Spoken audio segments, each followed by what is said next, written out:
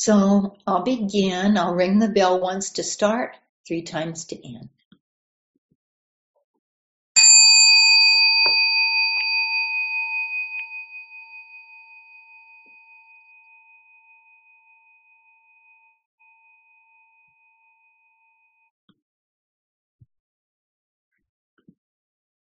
So as we begin, just take a few moments to make sure that you're settled and comfortable, adjusting your body any way you might need to.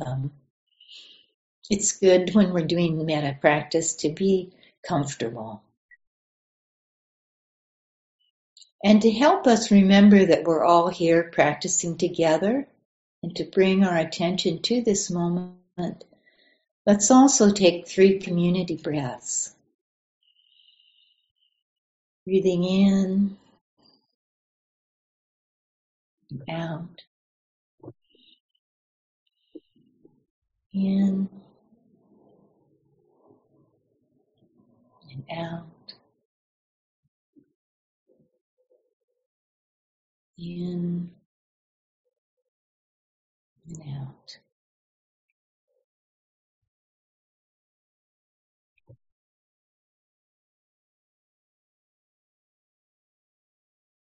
So as a prelude to our loving kindness practice, I'd like to begin with a poem from the anthology, First Free Women, that I think many of you are familiar with it, that has poems from some of the earliest Buddhist nuns. And this one is by Mita. She says,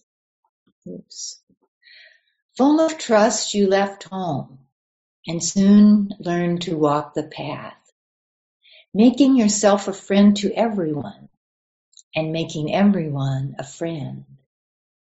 When the whole world is your friend, fear won't find no place to call home. And when you make the mind your friend, you'll know what trust really means. Listen, I have followed this path of friendship to its end, and I can say with absolute certainty, it will lead you home.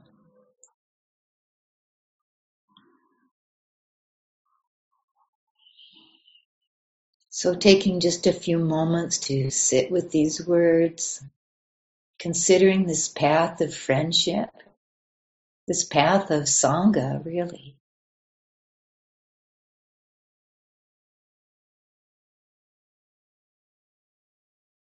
When the whole world is your friend, fear will find no place to call home. And when you make the mind your friend, you'll know what trust really means. This path of friendship that leads us home.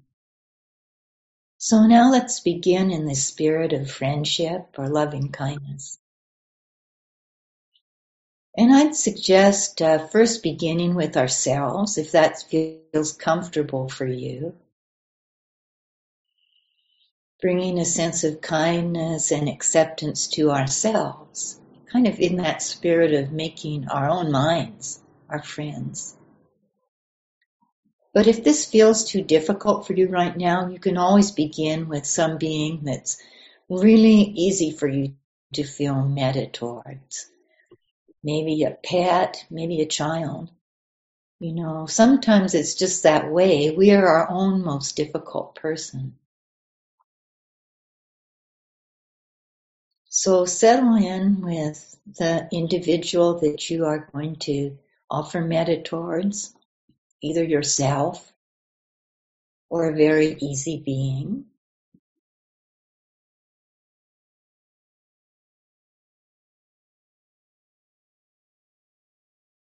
Getting a sense of them.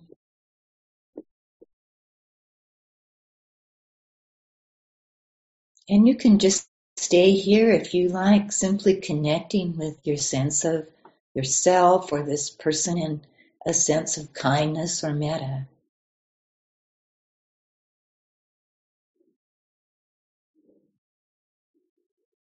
Or if it feels right to you, you can offer metta phrases.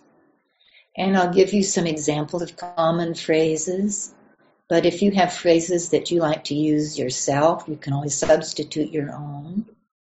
And for this example, I'll use phrases for oneself, but you can always adjust, just adjust if you're offering to another being. So let's begin. Tuning into that sense of kindness, friendliness. May I be safe and protected from harm.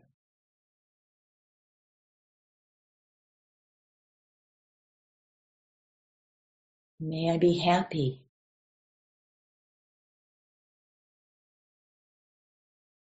May I be peaceful.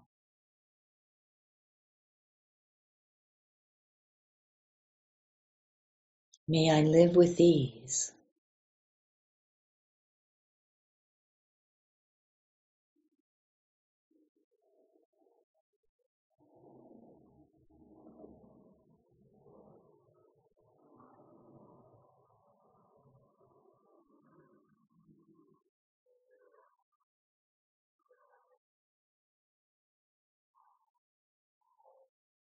May I be safe and protected from harm.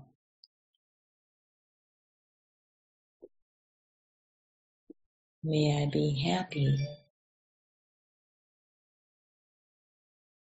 May I be peaceful.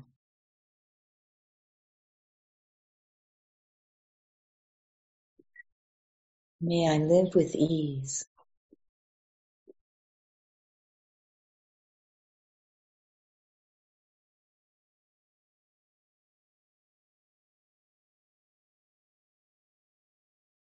Continuing in your own way, using the phrases that work for you, or simply resting in the sense of metta.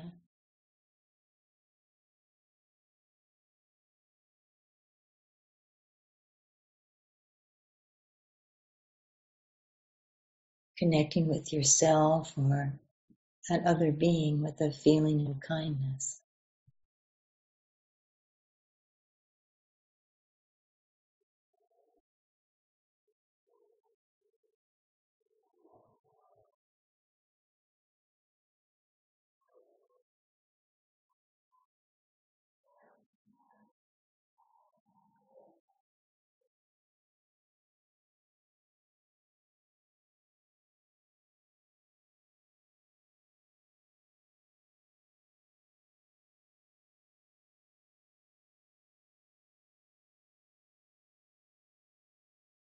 May I be safe and protected from harm. May I be happy, peaceful. May I live with ease.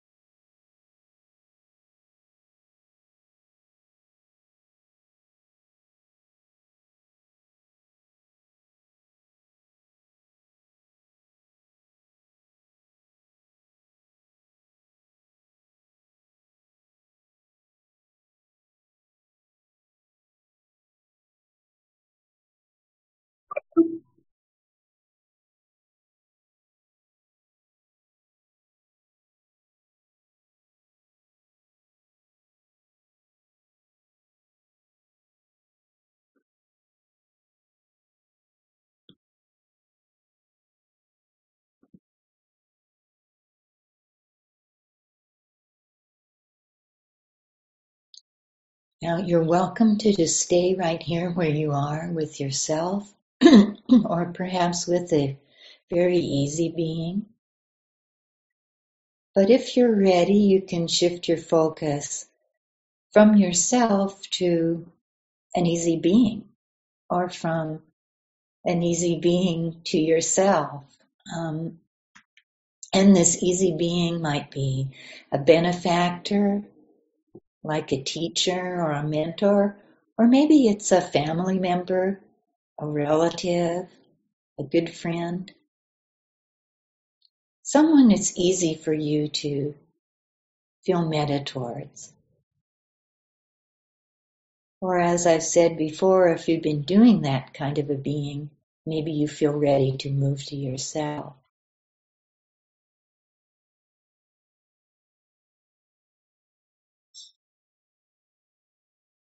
So decide who you want to offer to, get a clear sense of that individual.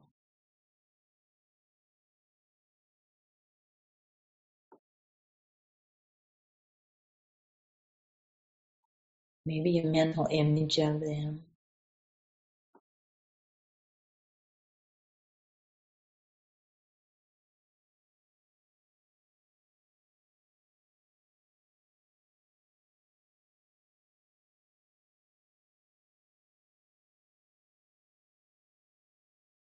Offering the metta phrases to this individual, if that works for you.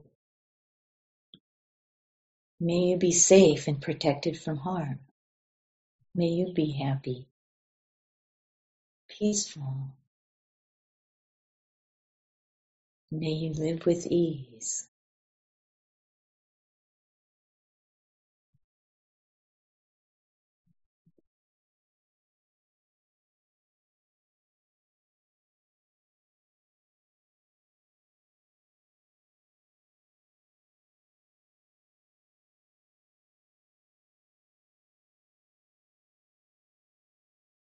May you be safe and protected from harm. May you be happy.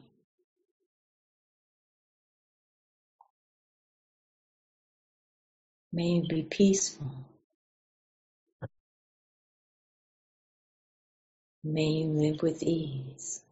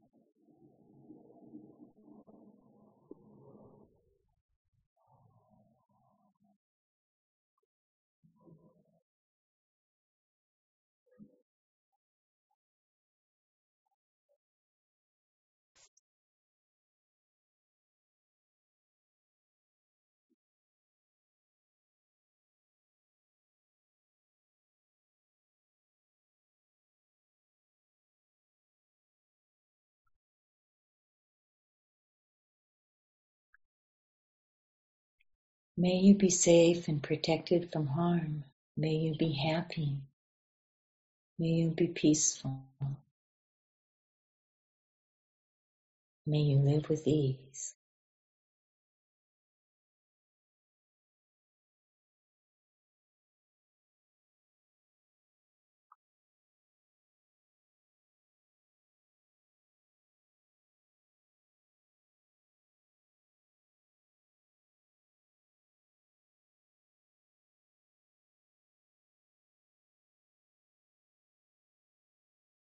Using the phrases as you like, or simply resting in your feeling of metta towards this individual.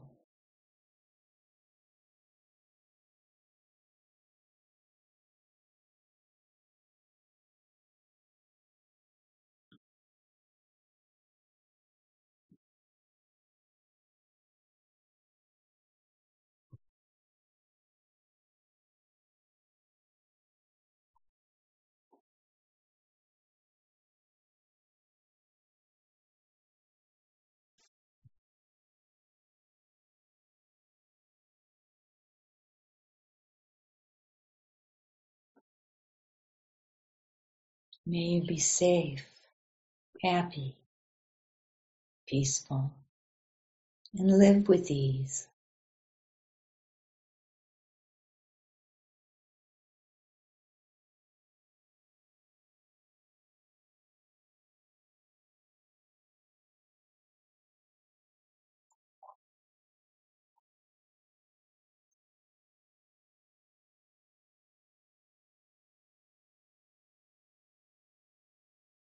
Again, you're quite welcome to just remain here with yourself or with this easy being, the dear friend, benefactor, someone you're close to.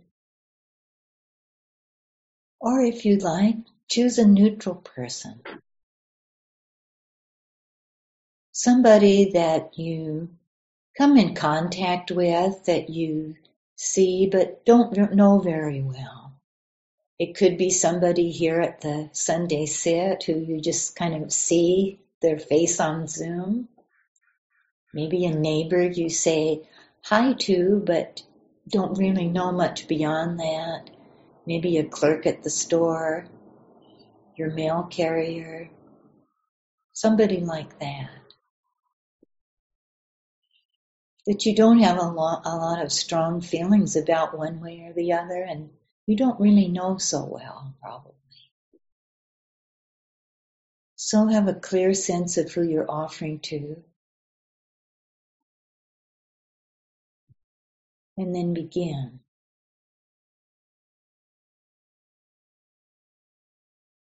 May you be safe and protected from harm. May you be happy, peaceful.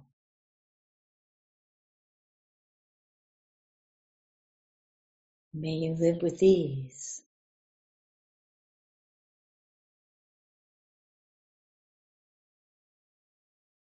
It might feel a little bit difficult to connect with this person.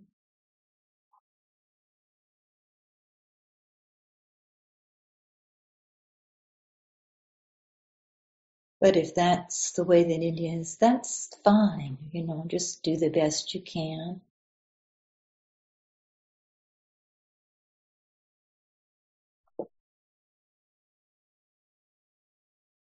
Using the phrases, offering the phrases, if that's helpful.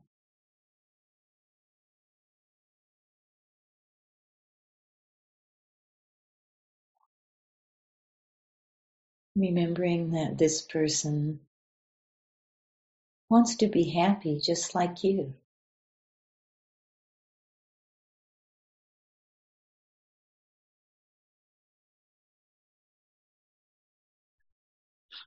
May you be safe and protected from harm.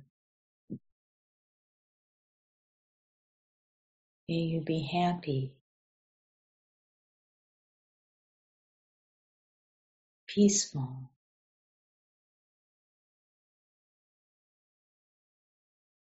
May you live with ease.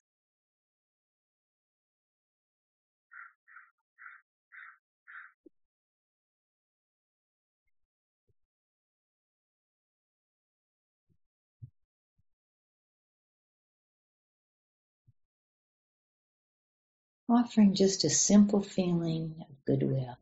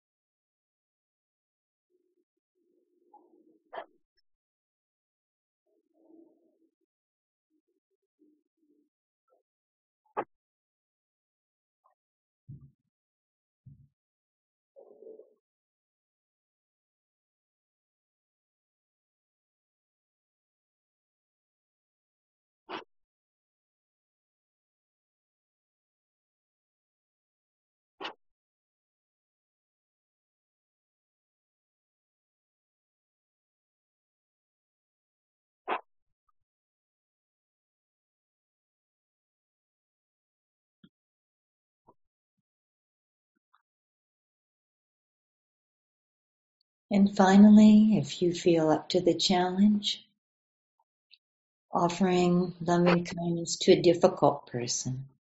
You don't need to choose the most difficult person you can imagine. It can be somebody who's just a little irritating, maybe somebody who can sometimes be your dear friend, but who you feel a little annoyed with. It might not even be a person who does things that upset you, but it could be a person that it's hard for you to offer metaphor because you're jealous of them, or maybe you hurt them in some way and you'd rather not think about it. It might even be yourself. So have a clear sense of who you're offering to, and then begin.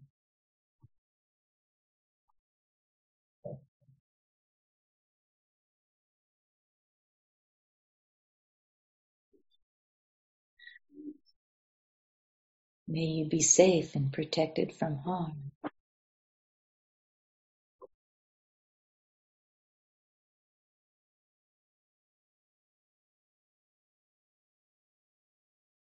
May you be happy, peaceful.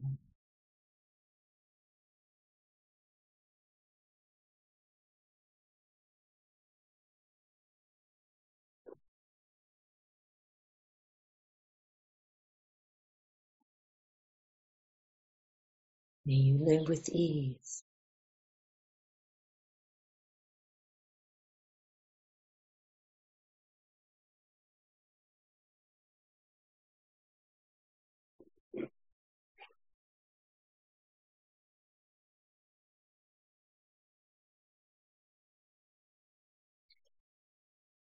May you be safe and protected from harm. May you be happy. May you be peaceful. May you live with ease.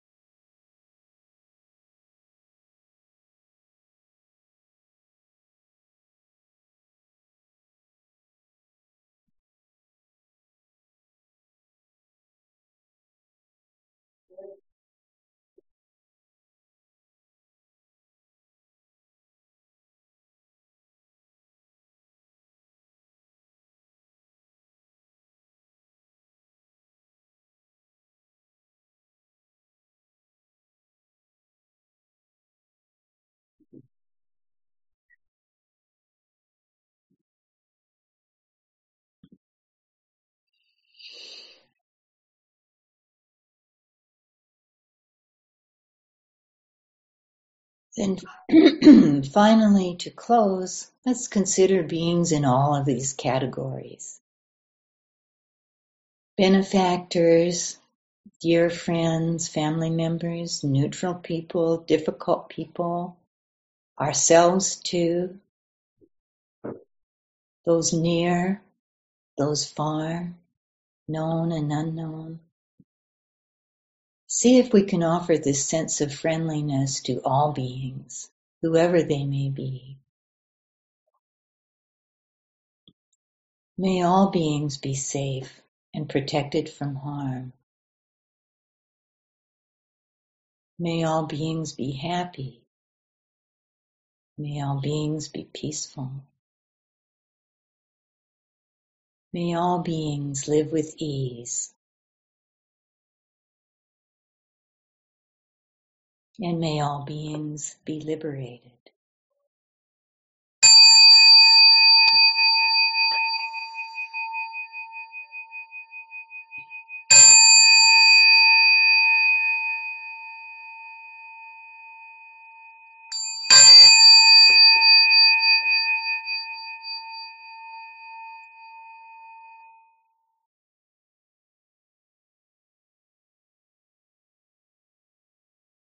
Okay, so as I mentioned, I think a couple of times already, we're in our series on the three jewels and finding refuge in the three jewels or the three refuges, the Buddha, the Dhamma, and the Sangha.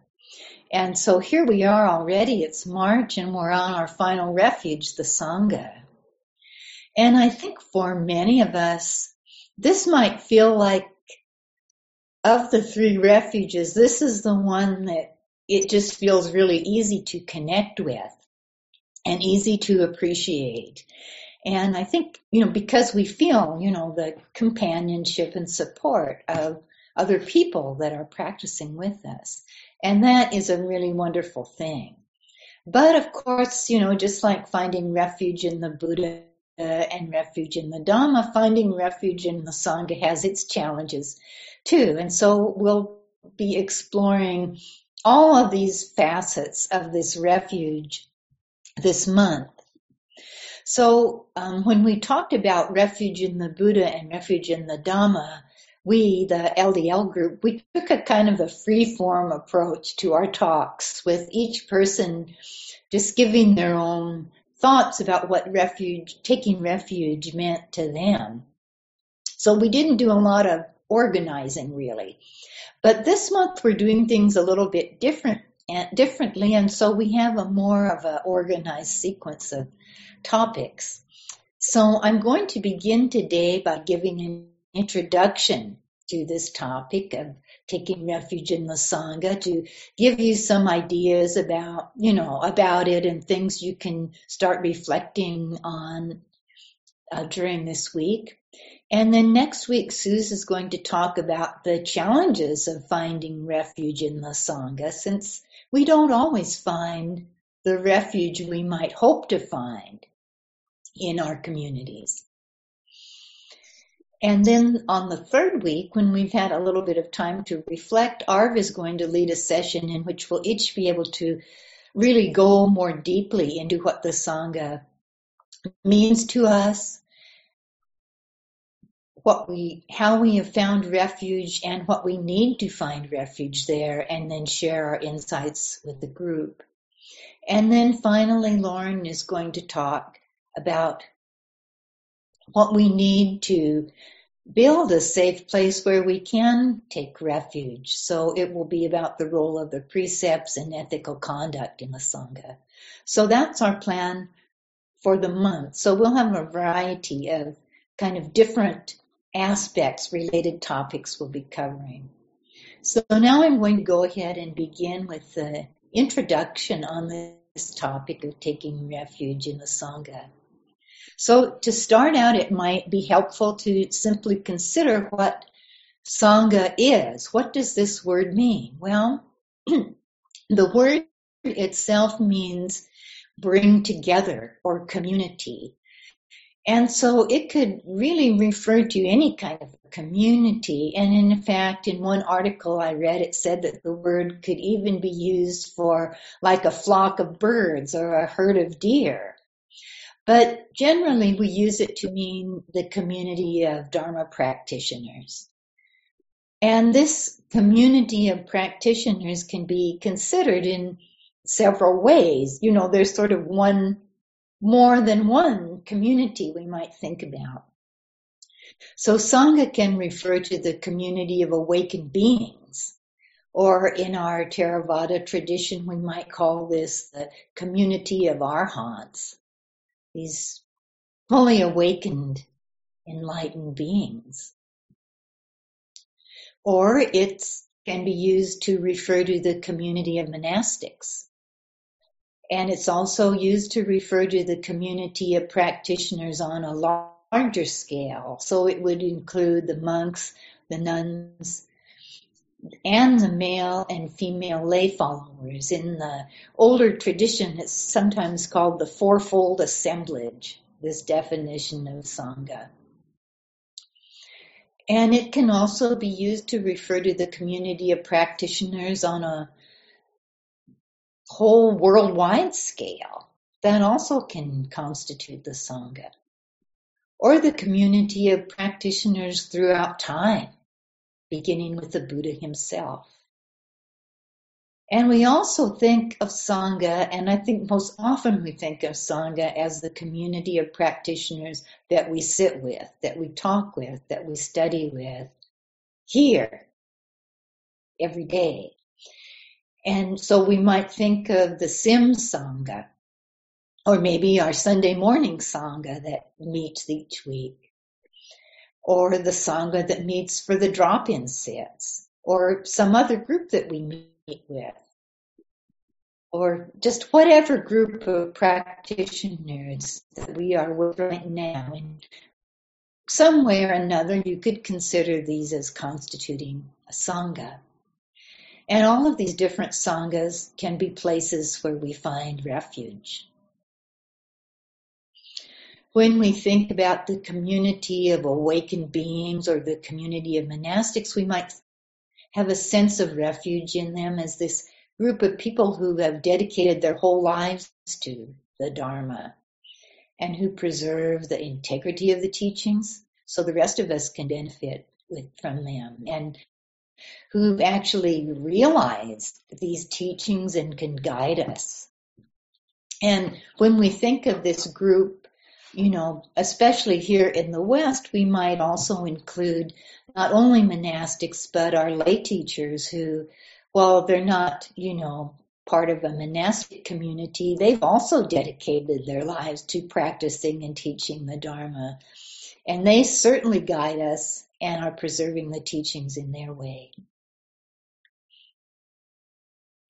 When we think about the community of practitioners worldwide, we might feel a sense of refuge in that feeling that even if we live at different ends of the earth, even if we're separated by culture, by language, we still share something really special with all of these people through our common practice of these teachings.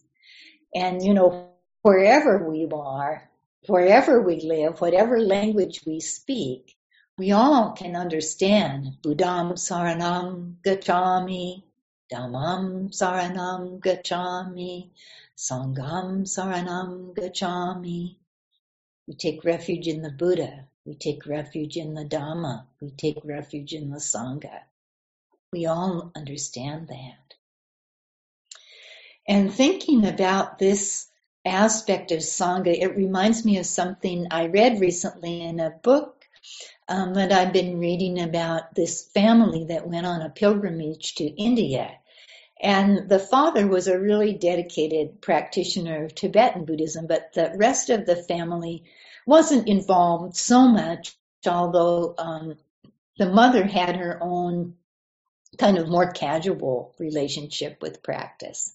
So the family went on this trip and they went to Bodh Gaya.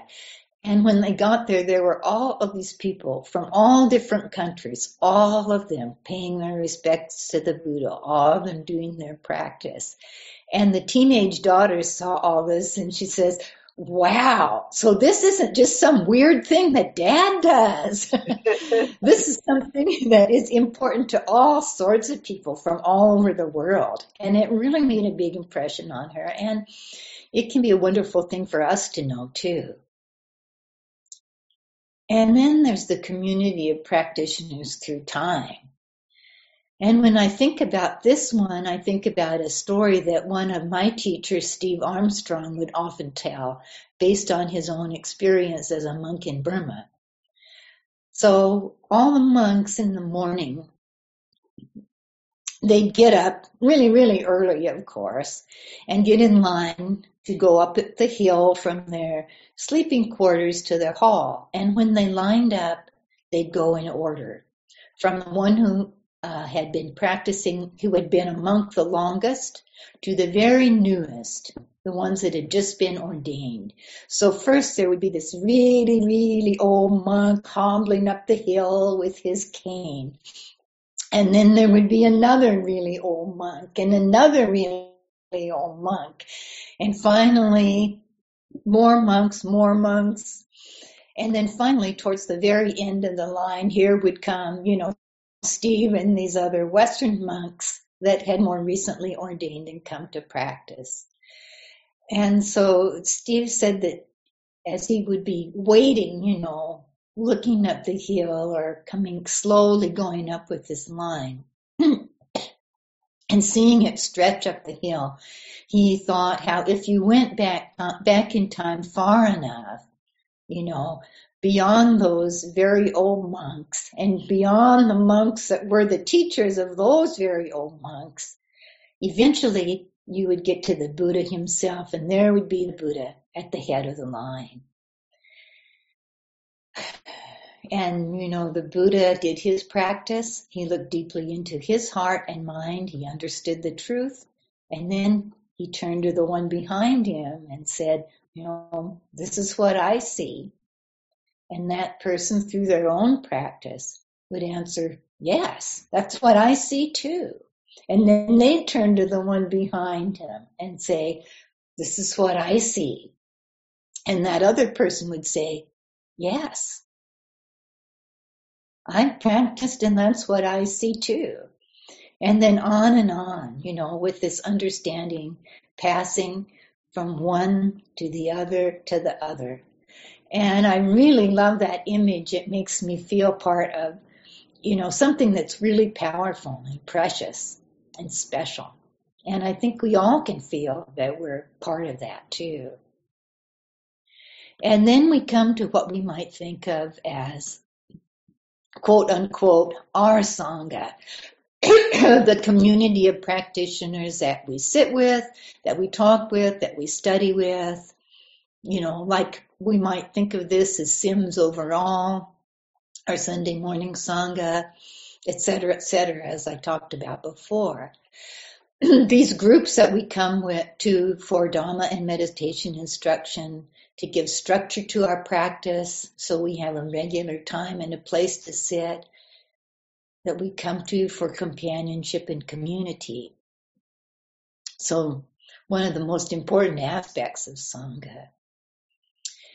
So there's all these different forms of Sangha, and when we think about taking refuge in them, just as with the Buddha and the Dhamma, we can think of different levels of refuge, the outer refuge, the inner refuge, maybe even the innermost refuge. So when we think about the outer refuge, this might be simply taking refuge in the fact that these groups are there, that these communities exist.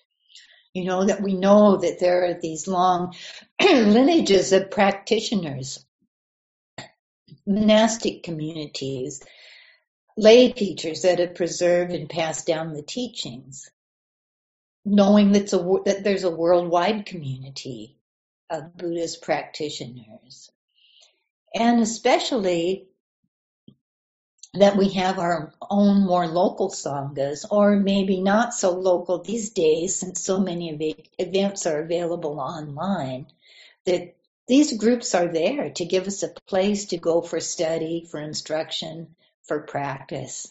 And I know for myself, just the fact that Sims has been here all these years has really made a big difference to my practice. Just because I had a consistent place to go to sit and to hear talks, to do retreats, a teacher to interact with on an ongoing basis. And, along with this, of course, is the really important part of this aspect of outer refuge. And that's actually being willing to take the time to go and join a group, show up for a talk or a sit, establish a relationship with the Sangha. And even if you're just there quietly listening on Zoom, you're there. You've taken that action. If we go from the outer level of refuge to the inner level of refuge, we might think of our own personal sense of support and connection with these communities. That kind of sense of refuge that we feel, more than just knowing they're there and taking advantage of it, what we feel.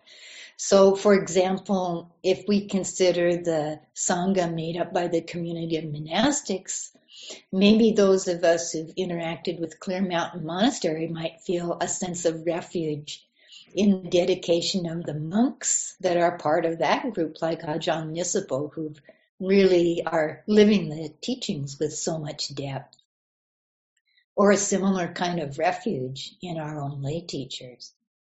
and, the way that they're there to guide and support us.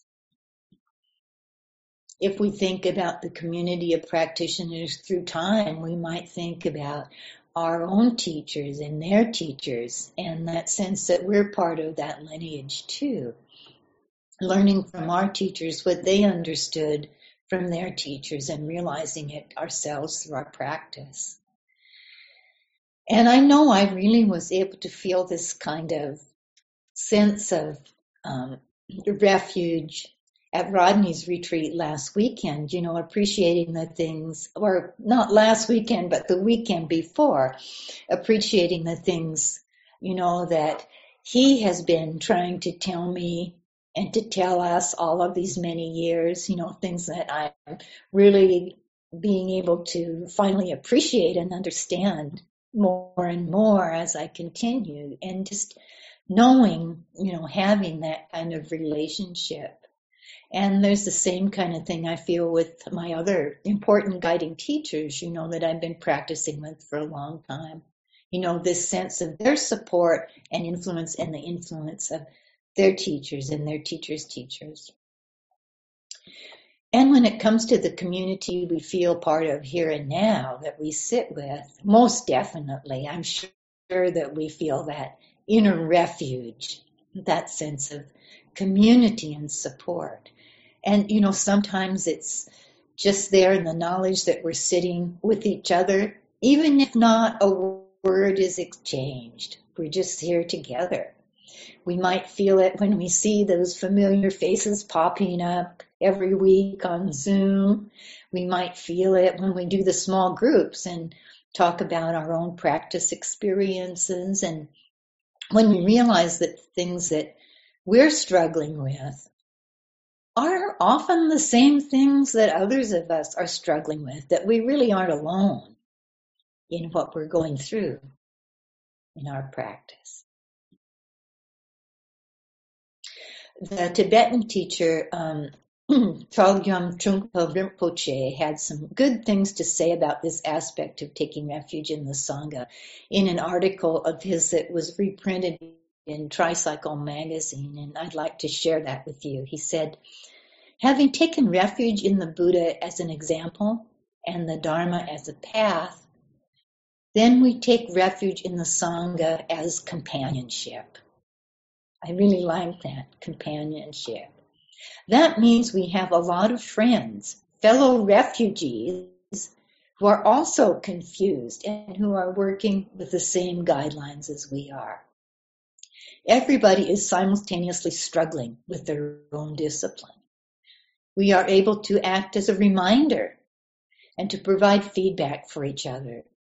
Taking refuge in the Sangha means being willing to work with your fellow students while being independent at the same time, since each member of the Sangha is an individual who is on the path in a different way from all the others. The companionship within the Sangha is a kind of clean friendship, without expectation, without demand, but at the same time fulfilling. And I really like that, this sense the Sangha, we take refuge in the Sangha as companionship, and that sense that we can be reminders to each other to practice, we can give feedback to each other, while remembering too that we have a lot in common, but we each have our own kind of unique understanding. So a really wonderful expression of taking refuge.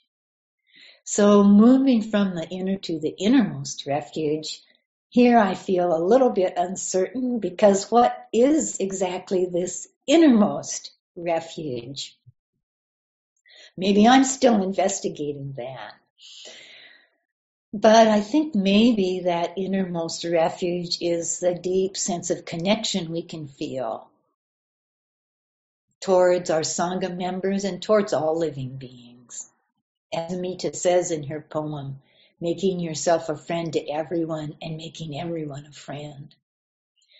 And in the article that Jack Kornfield wrote about taking refuge that I used for one of my sources for my talk He describes the progression from outer to innermost refuge in kind of this way, as a progression of growing inclusiveness.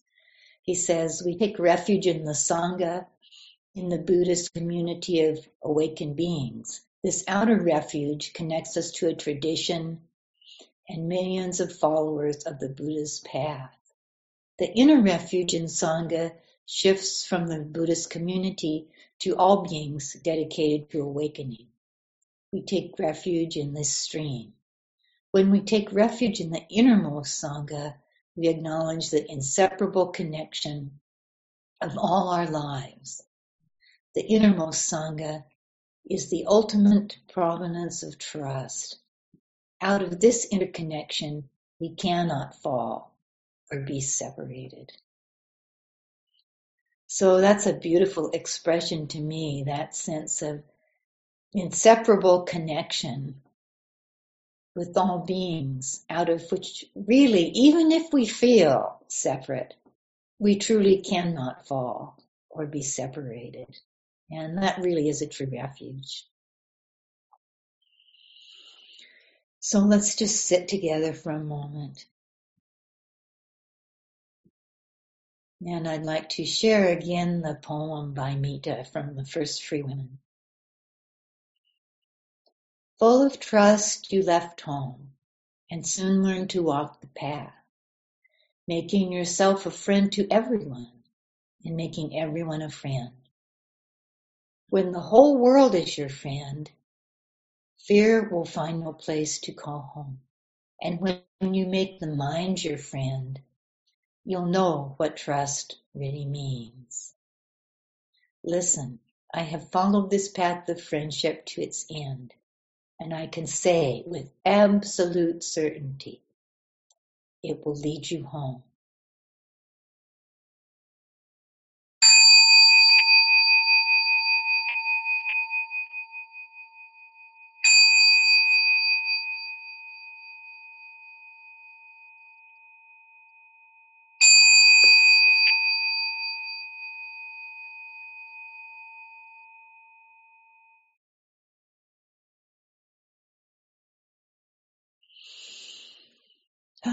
Well, thank you everybody for being here, for your attention.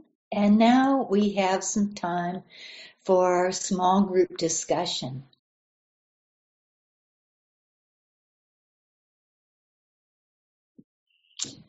Well, hi everybody. Here we are back again. Good to see your faces all popping up. You know, sometimes I notice some will come and then there'll be others that they don't come until the last minute. It makes me think, oh, they must be having a really good discussion.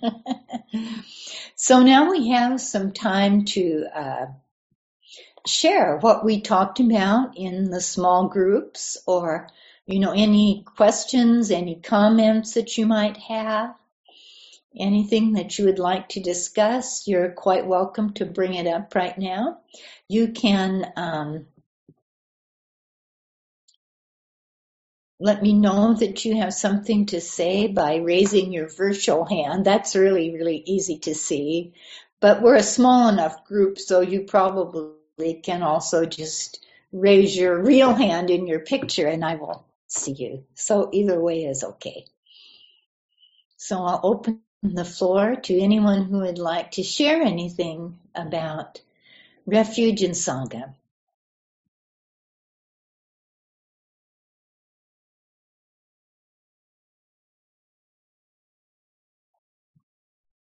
Yeah, Judith. Yeah, I couldn't find my reaction button fast enough anyway. Well, the thing that struck me as I told my group is the line in the poem about making the mind your friend and how important that is, and realizing how I'm not doing that at all, you know, pretty much. I'm really judging my mind and all of this stuff. So I just wondered if you could maybe comment on that and see what your thoughts are on that. Yeah, you know, it's kind of interesting when I reread that poem. at the end of the talk and I read that line, I think, wow, I mean, we could have a whole talk just about this because I think that is really, it's one of the hardest aspects. Sometimes I feel like it's one of the hardest aspects of practice for us is to actually be able to make the mind our friend and to be able to, one of the hardest things of metta practice, you start with oneself, but actually to really make a friend of oneself is not always that easy to do because we're so self-critical. Yeah. And yet it's so important. I mean, just getting the point where I could just accept the fact and relax in the fact that it's not doing what I want it to do. And it's probably not going to. I'm beginning to get that feeling. It's just not going to. And be at peace with that. Yeah. I think it takes a while to learn because being able to be at peace with one's own mind and make a friend of one's own mind, you really have to start understanding that that mind is not your mind, really. It's doing its own process. So there's a sort of an understanding of the anatta quality of that mind. Yeah. That makes it possible to make the mind a friend and not feel like it's so much about me that everything it thinks is a judgment for good or bad about me. Right. I've gotten to the point where my friends out in the world, I can frequently, more often than not, accept that they're not necessarily agreeing with me or they're not, whatever. Mm-hmm. They're doing whatever they do. But I really have a problem when it's my own mind because I think I should be in control of it. And I'm not. No. No. And I mean, we can understand that intellectually, but understanding it on a really deep level, so we actually let go of that, is a challenge. Right. So I appreciate you bringing that up, Judith. I think it's a challenge for all of us. And I mean, this could be a whole month we could spend on that topic. So thank you. Yeah. I wanted to add something to that conversation. Lyndall mentioned one of her teachers, Steve Armstrong. And I remember one talk he gave about taking refuge in the mind. And I just thought, what in the hell are you talking about, guy? And yet, in addition to the mind just going off and doing what it does, there's also, that's where wisdom and insight hangs out. And moments where we go, the mind comes up with whatever the mind comes up with, and something else, and it seems to be in the same realm, says, wait a second, that may not be true. That questioning, investigative, calling BS on the mind.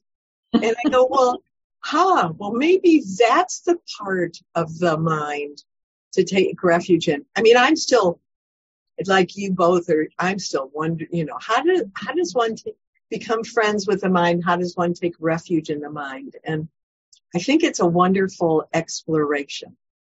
So I just wanted to share that part. It is a wonderful exploration. I mean, I can picture Tim and Tori doing a series on that. But yeah, I like that sense of taking refuge in that part of the mind that's the wisdom. Yeah, thank you. For me, I think it's also not seeing it all in black and white, because sometimes it helps me when I look at when my mind has really served me well, even in ways that might be patterned on, negative history or whatever. But sometimes it just helps me to counter beating myself up about my mind's doing this again, just to remind myself that there have been times in my life where my mind has kind of rescued me in a really productive, positive way. So it's not seeing it all in black and white is helpful sometimes for me. Yeah, thank you. And I mean, then that's true of our friends and family too. I mean, they're not black and white. They can be wonderful. They can be so frustrating. You want to strangle them. So, but you're still friends. So mine can be the same.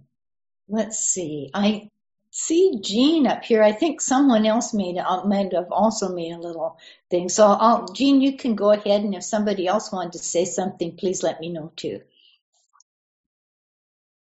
Well, I was going to shift gears. The mind is the mind. And it is worthy of we could probably do the whole year on it. But the line from the poem that I liked was her guarantee that our study would lead us home. And I'm reminded of Ram Dass's phrase, we're all just walking each other home. Mm. And being in Mass with a group of noble disciples lifts me in spirit and in effort to the highest level of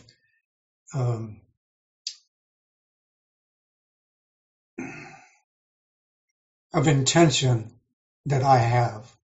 And I'm glad to be in this sacred place with you on that walk. So thank you. Thank you so much, Jean, for sharing that. It's beautiful, really beautiful. And what a lovely expression of Sangha too, that we're all just walking each other home. That's beautiful. Thank you.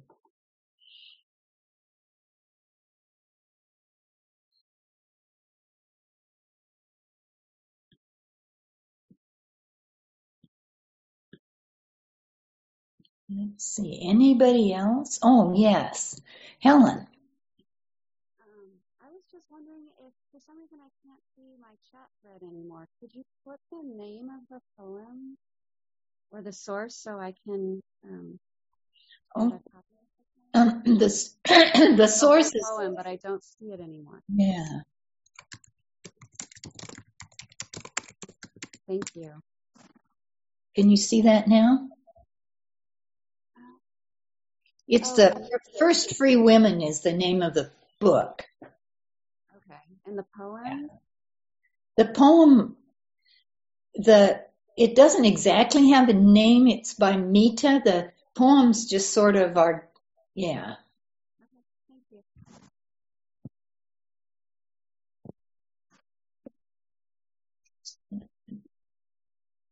Okay.